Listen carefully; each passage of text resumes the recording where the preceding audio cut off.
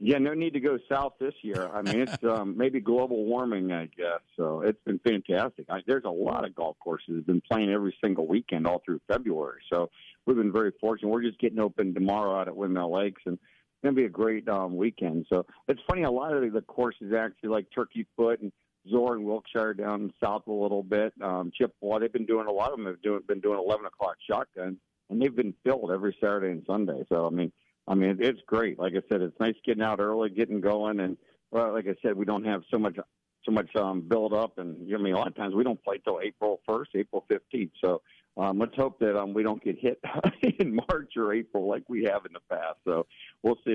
But I'm ready to get rolling for sure. Dan, with much of your life in the sport of golf opening up early, let's say some of the courses in February, or like you mentioned, you're opening up tomorrow. With the amount of play in a kind of a dormant winter, what type of effect, if at all, does that have on the course because of the early spring and not letting it maybe to get the grass going the way you might want it to? Does that affect it at all? It's just funny. When I was at Chippewa, we used to be open a lot of times in the winter, and you know what? You would see a little bit of, because obviously if you make a divot in the middle of February, it's not growing back until the grass starts growing. I mean, you think about it, a lot of times we don't mow our grass until, April 15th, and the grass just isn't growing because the ground's frozen. So as long as the turf is pretty good, and a different, like I said, different courses, drain differently. At Windmill, we're always a little bit more damp. So, but you go to a place like Turkey Foot, which is sand-based, and Chippewa, which are really, really dry. Zor down there is really, really dry. So it really doesn't affect it too much. Like I said, you'll see a little bit of residue. Once they take off that top players, start mowing, fertilizing, and everything else, it gets back pretty good. I mean, the grass is very, very resilient. And, it's not going to affect it too much. But, be grateful to be able to get out. And a lot of superintendents are working really, really hard to get the courses prepared and already getting greens mowed. So, it's fun time of the year. Not asking you to be a physical therapist or anything, but when we go to the course for the first few times for us, we want to make sure we stretch and get limber and everything. But as far as maybe going to the range for the first time and loosening up, I think you do a great job of educating us on how to get most out of going to a driving range before you go to the course for the first time in the spring, because there is a methodology to getting the most out of that trip.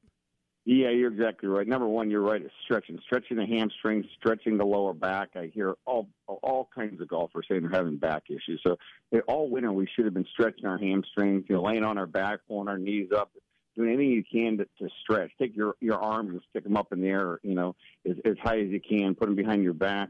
But when I go to the range, a lot of times I'm starting a lot with wedges. Start with the shorter golf clubs and work your way up. Don't just grab that driver and start swinging, 100%. You want to build your body up to it. So, I'll start hitting 50-yard shots, maybe 10 or 15, 50, 60, 70, 80-yard shots. Start with that sand wedge, 8-iron, 6-iron, maybe a hybrid, maybe a driver. End my session, usually I'm only hitting 10 or 15 balls with the driver at the most, but I'm trying to work my way up so you don't get started. And a lot of times this time of the year, we don't have that opportunity to have a driving range open because the balls are plugging and everybody's losing golf balls. So do the same thing without a golf ball, just working, swinging a little bit. Take 2 golf clubs and swing and try to get stretched out before you go to that first tee and swing 110%, or that's where you do find some injuries. So, at home every night, take a weighted club and try to swing it, or even if it's just 2 clubs or a stretch band or something like that to try to get your body going in golf shape, because it's not a normal motion. It's different than anything that we do, So if you're not ready for it, you're going to have some early season nagging muscle aches and pains.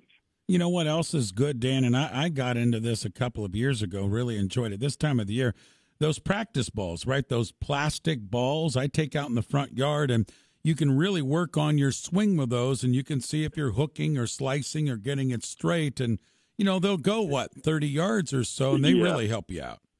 Yeah, you might find there's some amazing balls right now you can get that actually you can hit slices with and hooks with, and you're right, they go about 30 yards.